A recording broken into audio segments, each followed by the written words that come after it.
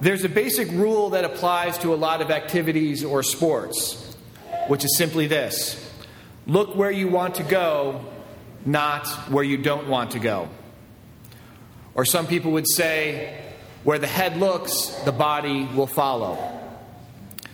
For example, if you're out skiing and you need to ski in a small gap between two trees, a ski instructor will tell you to look at the space between the trees where you want your skis to go, not at the trees themselves. Because if you look at the trees, then you will most likely ski right into them. The same thing on a bicycle. I remember when I was in elementary school, every spring my school would host a bike rodeo. We didn't have a bike race because that probably would have been too dangerous, but we did have these contests to see who could steer their bike around pylons or who could do a lap of the parking lot fastest. And there was one contest that involved trying to ride your bike in a straight line. So they would have these two parallel lines painted in the parking lot about 6 or 8 inches apart. And these two lines were about 30 or 40 yards long. And all you had to do was ride with your wheels between the lines, and whoever made it to the end, or at least the farthest without going out of bounds, won. And nobody could do it. And every year I would start, concentrating all my energy as carefully as I could, with a death grip on the handlebars, trying to hold my wheel steady, pedaling slowly and methodically, looking down over the handlebars, trying to prevent my front wheel from veering outside of the lines. And I would get maybe 5 feet before I would be out, as did everyone else. Maybe the person who took the prize got 8 or 9 feet before he too went out. No one got anywhere near the finish line. And it was frustrating because in principle it seemed so simple. Just ride your bike in a straight line. Then finally, in the 5th grade, one of my classmates figured it out. And unlike the rest of us, he started back about 10 yards from the starting point, and he got up ahead of steam going as fast as he could. And he aimed his tire between the lines. He kept his head up the whole way, not looking at the lines, but looking at the end point that he wanted to reach. And he just glided right down, all 30 or 40 yards, letting the momentum do the work. This guy knew something that St. Peter didn't. Look where you want to go, not where you don't want to go. Peter could walk on the water when he concentrated on Jesus. But the second he started paying more attention to the wind and the storm, he began to sink. And it doesn't make sense. After all, he's walking on water. It's miraculous. If Jesus is going to give him the grace to walk on water, certainly he's going to protect him from the wind and the storm. But unfortunately, that's often not the way we think. We don't always see God's benevolence, his all-encompassing love towards us. So even when people are aware of and believe in the grace of God in some respects, they often imagine that it is arbitrarily limited in other respects. I remember I was reading a book once where a priest was talking about how when he was young, he committed what he believed might have been a mortal sin. Yet he delayed going to confession out of embarrassment. Then before he knew it, his family was ready to leave on vacation, and that involved getting on a plane. So the night before they left for their trip, he scrambled around to find a priest to hear his confession, because all he could imagine was the plane plunging out of the sky, crashing into the ground, and then him just continuing on downward with that mortal sin on his soul. Now, of course, if we have committed a serious sin, it is always critical that we seek confession as soon as we are able. But it's also important to understand that God is not an ogre, just waiting for us to screw up so that he can choose that moment to damn us to hell. If God had wanted us gone from this world, he doesn't need to engineer a plane crash or a car wreck or something dramatic.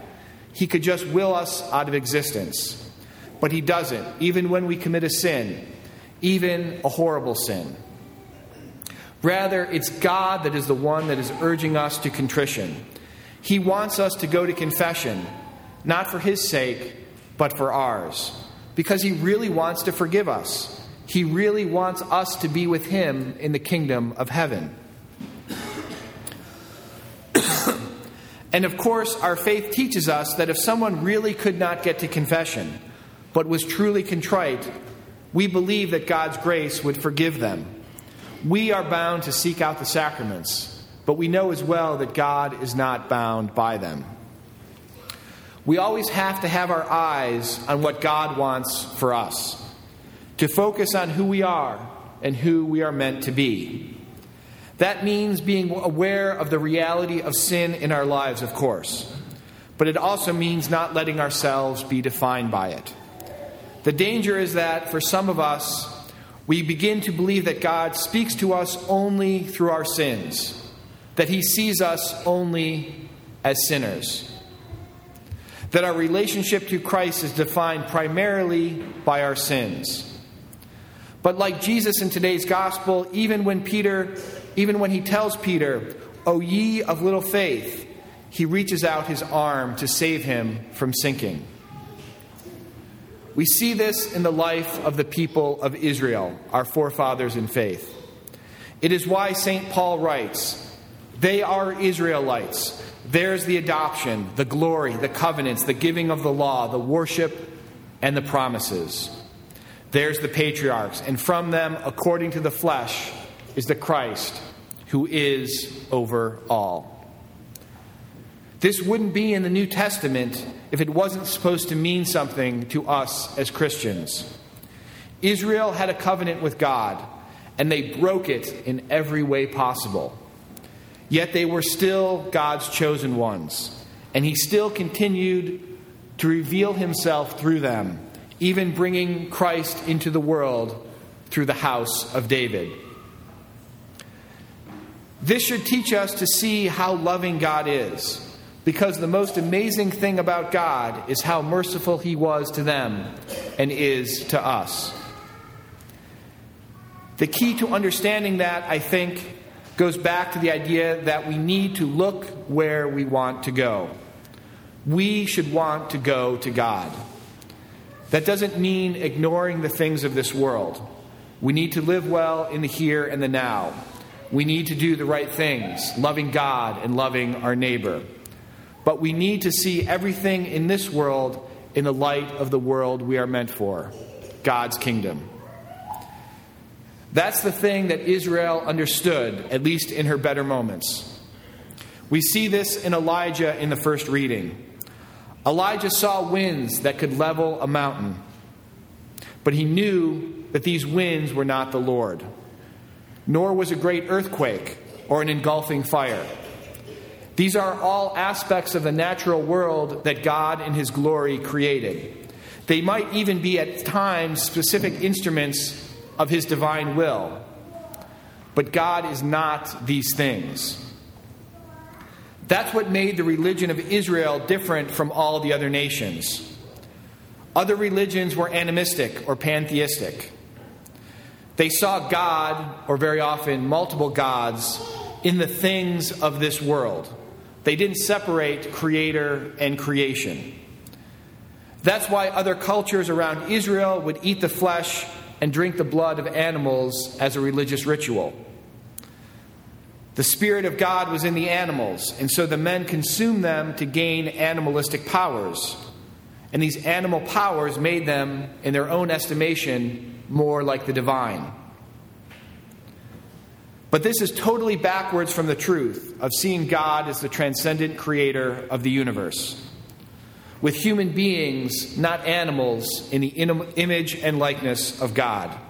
It's not animalistic powers that we should seek, but rather powers that highlight our unique rational nature, because this is something that we share with God. To have love, justice, mercy, forgiveness, understanding.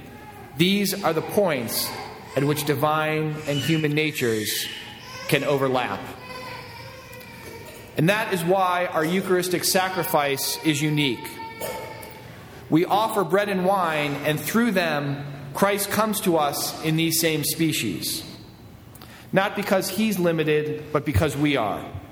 Not because God is in wheat or grapes, but because God, who is the transcendent creator of the universe, uses these means to proportion himself to our limited human experience. But because he promised himself in the Eucharist, we can have confidence that that is where he is. And that is where, amongst other places, we can find him.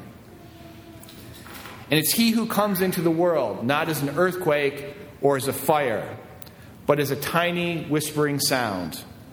This is my body, which is given for you.